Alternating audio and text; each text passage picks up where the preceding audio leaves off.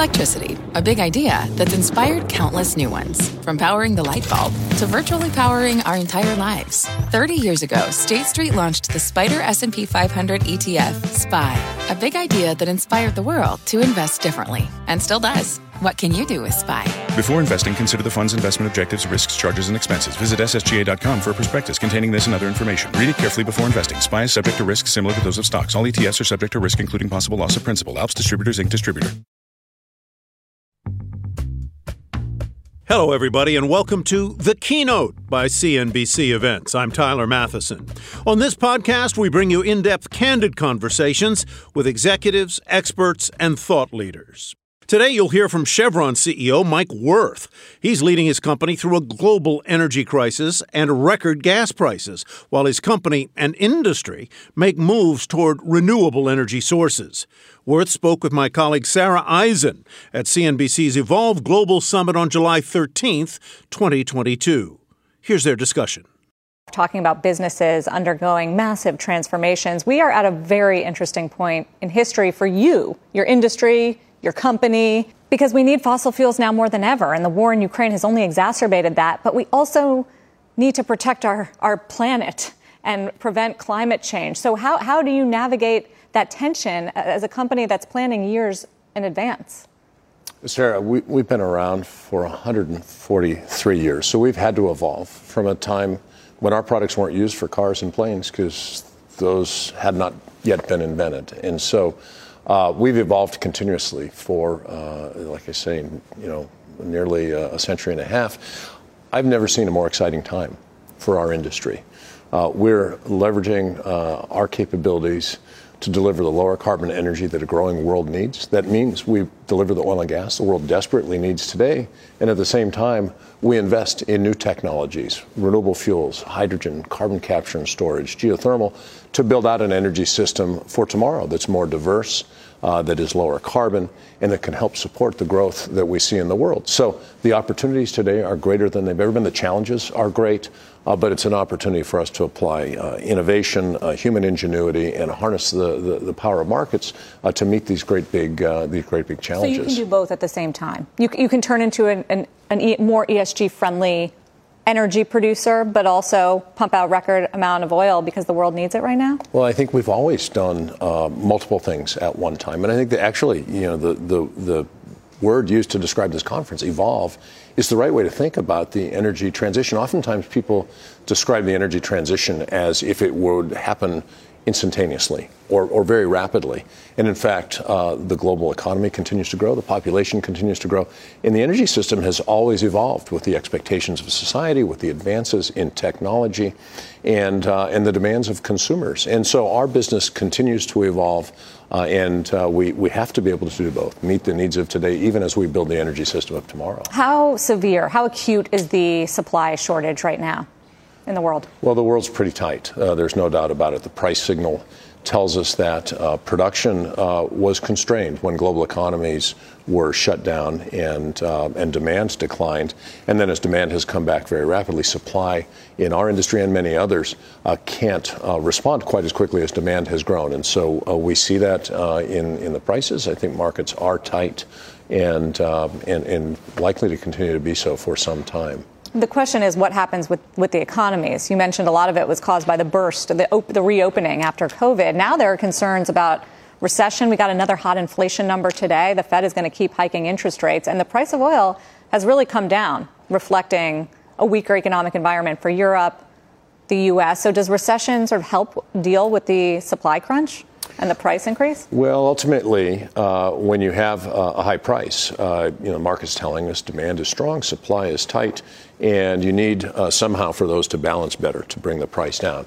That can be through more supply, it can be through less demand. I think in the short term, the thing that moves more rapidly is demand. And so a slowing economy does take some of the steam out of that demand growth, which can help moderate prices.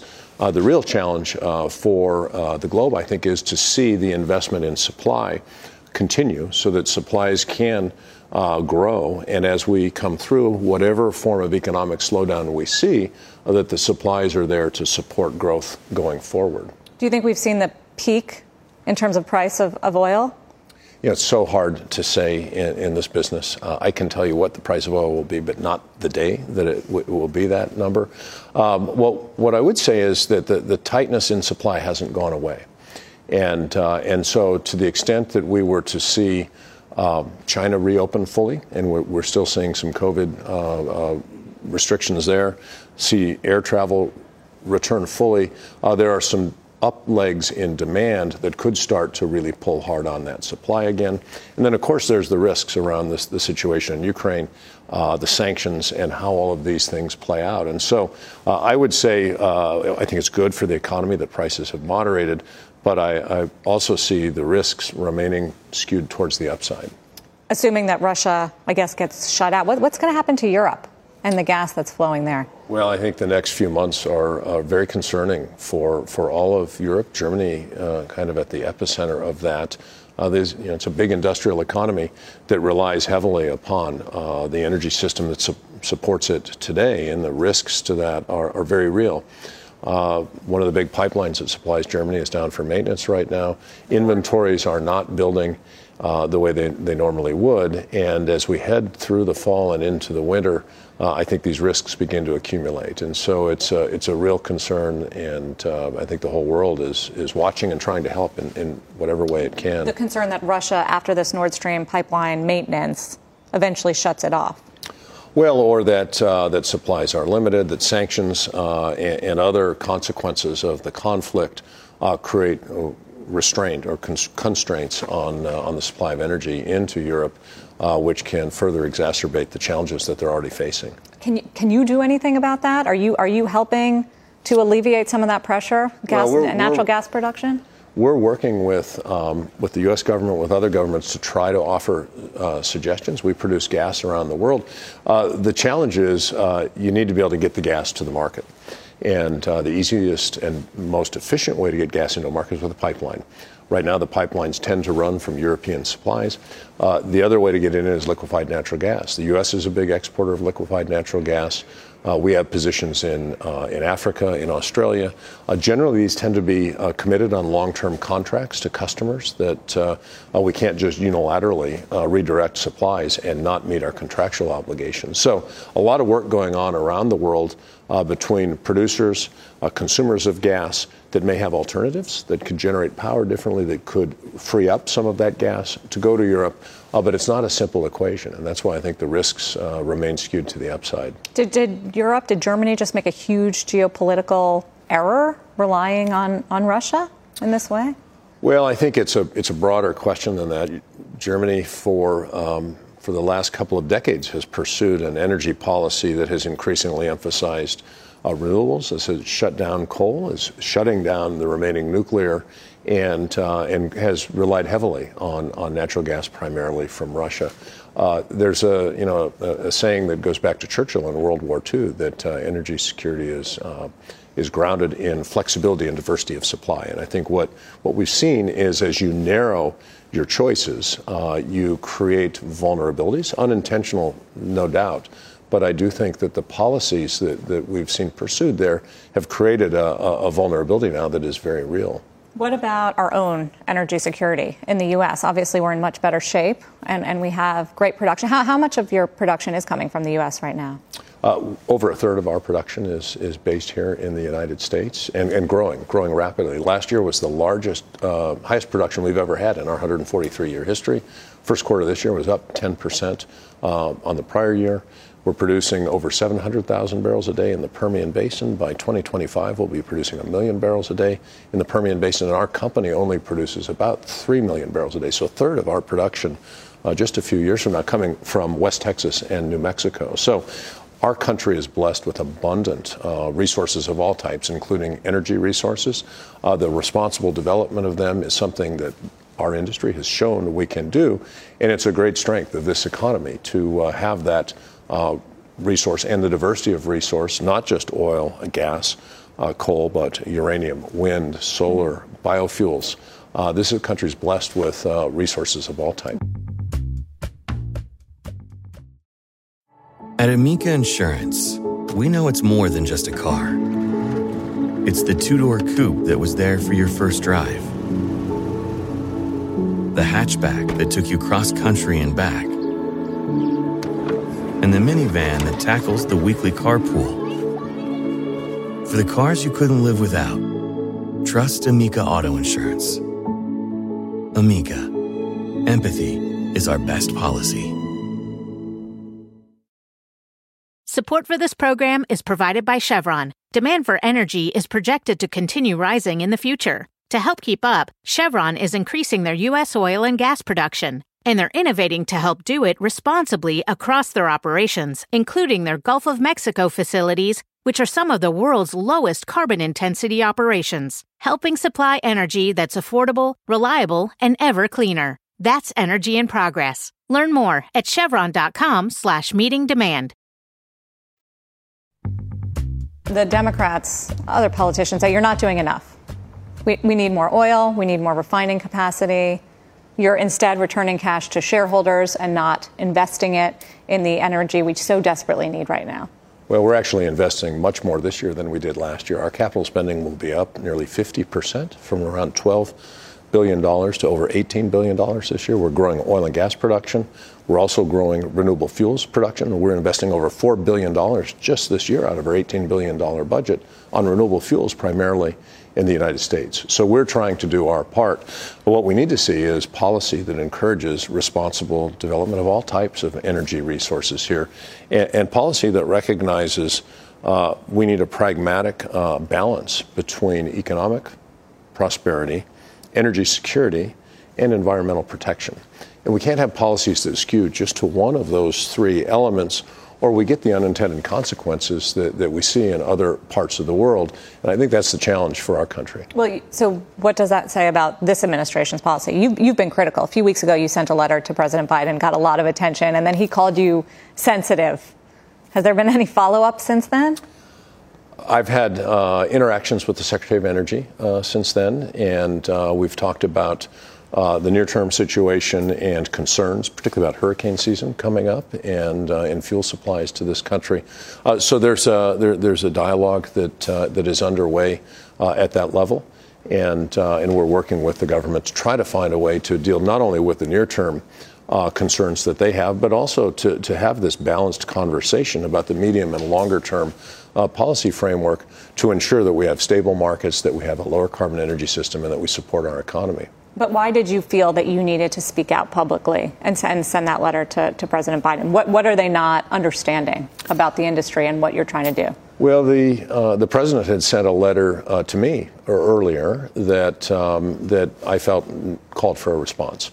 And it had suggestions that the industry was not investing to support the growth in energy supplies. It suggested that we could do more, and I felt like it was important to tell him what our company is doing, and also to call on him to have a more balanced conversation. This is an administration that has been critical of our industry, has come in with a climate agenda, which we support. We want to see a lower carbon energy system. We believe climate change is real, but we need to have a balanced conversation about how we move forward. And so that was really part of what I wanted to respond to the president's letter with. The president also tweeted out blame for oil and gas companies for keeping prices at the pump high and not bringing them down for American consumers, something that Jeff Bezos went after the president, saying that is incorrect. Do you have any ability to affect the prices at the pump? The large majority of service stations in this country are owned by independent business people, small business people. Of the stations that have our brand on them, there are fewer than 5% that we actually own. And so we supply to our franchisees that then sell on to the public, that set their own prices. And they have a variety of issues they deal with everywhere that they operate in, including their competitive markets. And so I'm not sure that the president's tweet fully appreciated the nature of the market and the people that actually operate the service stations. You also get criticized for buybacks, given the fact that you are seeing profits double, quadruple, given what's happening with oil. What's your response to that? Why that is a good use of cash? Well, we have a financial framework that we've long had. First priority is to sustain our dividend, which we've grown for 36 consecutive years.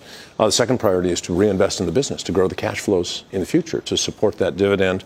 We have to keep a strong balance sheet because we're in a volatile business. As we've seen 2 years ago, oil prices were negative. Today, they've been over $100 this year. You need to have the financial strength to weather these kinds of commodity markets.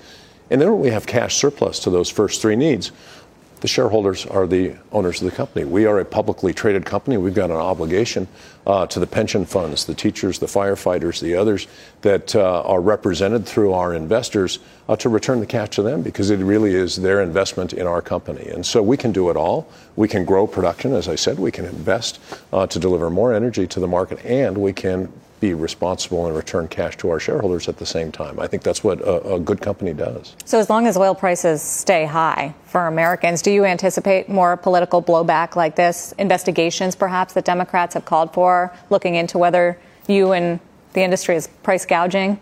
Well, high prices are hard on the economy. They're hard on our customers. We'd like to see prices more stable and in a more moderate band. So, history tells us when we're in a period of time like this, there are political solutions that people seek. There are policy ideas sometimes that have unintended consequences that get proposed.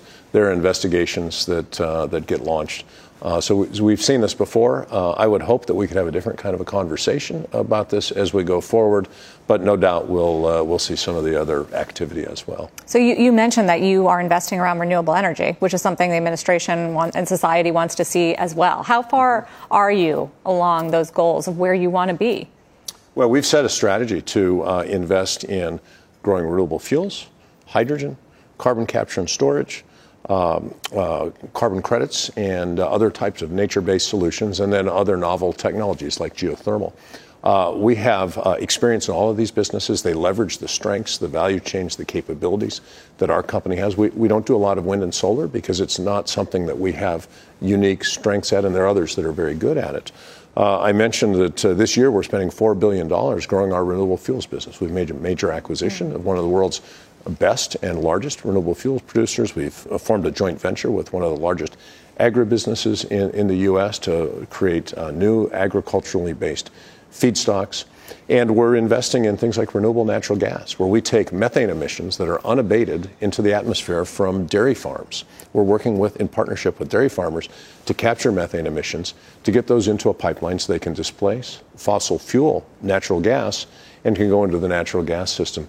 All of these help us meet the lower carbon aspirations of our customers. So we work with companies that own big trucking fleets, with industrial customers, airlines on things like sustainable aviation fuel, the shipping industry, to find ways to bring our technology and capability to bear to create lower carbon solutions that allow them to meet their needs. So this is an active area. We're spending billions of dollars on it just this year, and it's a part of our business going forward. What are the implications of the shift to renewable energy? Is it inflationary? Well, it pulls on different parts of the value chain, and I think this is something to really watch. When the U.S. enacted the renewable fuel standard in the 2000s, we saw corn-based ethanol become a bigger part of the gasoline pool. Corn prices went from $2 a bushel to $9 a bushel. So it had an impact on food because the energy system is so large that you start to attach different parts of the economy to the demand for energy, and it can manifest itself in these, inflationary pressures. Metals are an area that we're seeing right now as you see batteries and battery-powered vehicles growing. The demand for lithium, cobalt, nickel has driven the prices for some of these commodities up. And electric vehicles are still a very small portion of the vehicle fleet. If you were to see some of the ambitions of the automakers realized, you're seeing big multiples in terms of the demand for some of these metals, which come from only a few places in the world. And so you create new supply chains that pull on different resources. And having worked in the energy industry for almost 40 years, one of the things that I've learned is that for most people, the scale of the global energy system is really hard to fathom. And so when you attach these other industries to it, you can create unintended consequences and kind of a ripple effect. What does an EV future mean for your business? We anticipate hundreds of millions of electric vehicles to be in the global fleet 20 years from now. And we still see demand for oil and gas growing. Because only How does that work? Well, only about 25% of a barrel of oil ends up in gasoline. 75% ends up in airplanes, ships, agriculture, mining, petrochemicals, a whole host of other uses where there are not easy and readily available alternatives today. And so that's the big challenge for us, is how do we find ways to continue to meet the needs of those industries, lower the carbon emissions associated with that. But the demand for the outputs of all of these other industries continues to grow as the population grows, as the global economy grows, as the middle class grows. And so demand for oil and gas is not simply tied to cars. And this is one of the great misconceptions. Yeah. And finally, Mike, just to bring it back to today, I mentioned we got a 9.1% gain on consumer prices. Inflation is everywhere, not just in oil and gas. What is your expectation about how long this lasts based on what you're seeing out there in the economy and the areas you touch? Yeah, Sarah, we work around the world, and we see these pressures here in the U.S., certainly. We see them in other parts of the world as well. And we talked earlier about the supply response to the strong demand we've seen coming out of the pandemic. I think this is a structural element of the economy, at least here in the short to medium term, that is very real across many, many different industries. I think monetary policy and fiscal policy in some ways may have contributed to some of the things that we're seeing, and I don't think these things unwind immediately. I think they do unwind over time, but I think we're certainly anticipating a higher level of inflation than we've seen historically in our planning process, and I think it's something that all companies should be. I'm sure all companies are rethinking their plans for the next few years. That was Mike Wirth, Chevron CEO. He joined us at CNBC's Evolve Global Summit on July 13th, 2022. The Keynote is produced by the CNBC Events team. If you enjoyed this conversation, please share with your friends. You can visit cnbcevents.com to learn about upcoming events and how you can join us. We'd love to see you there. I'm Tyler Matheson. Thanks for listening.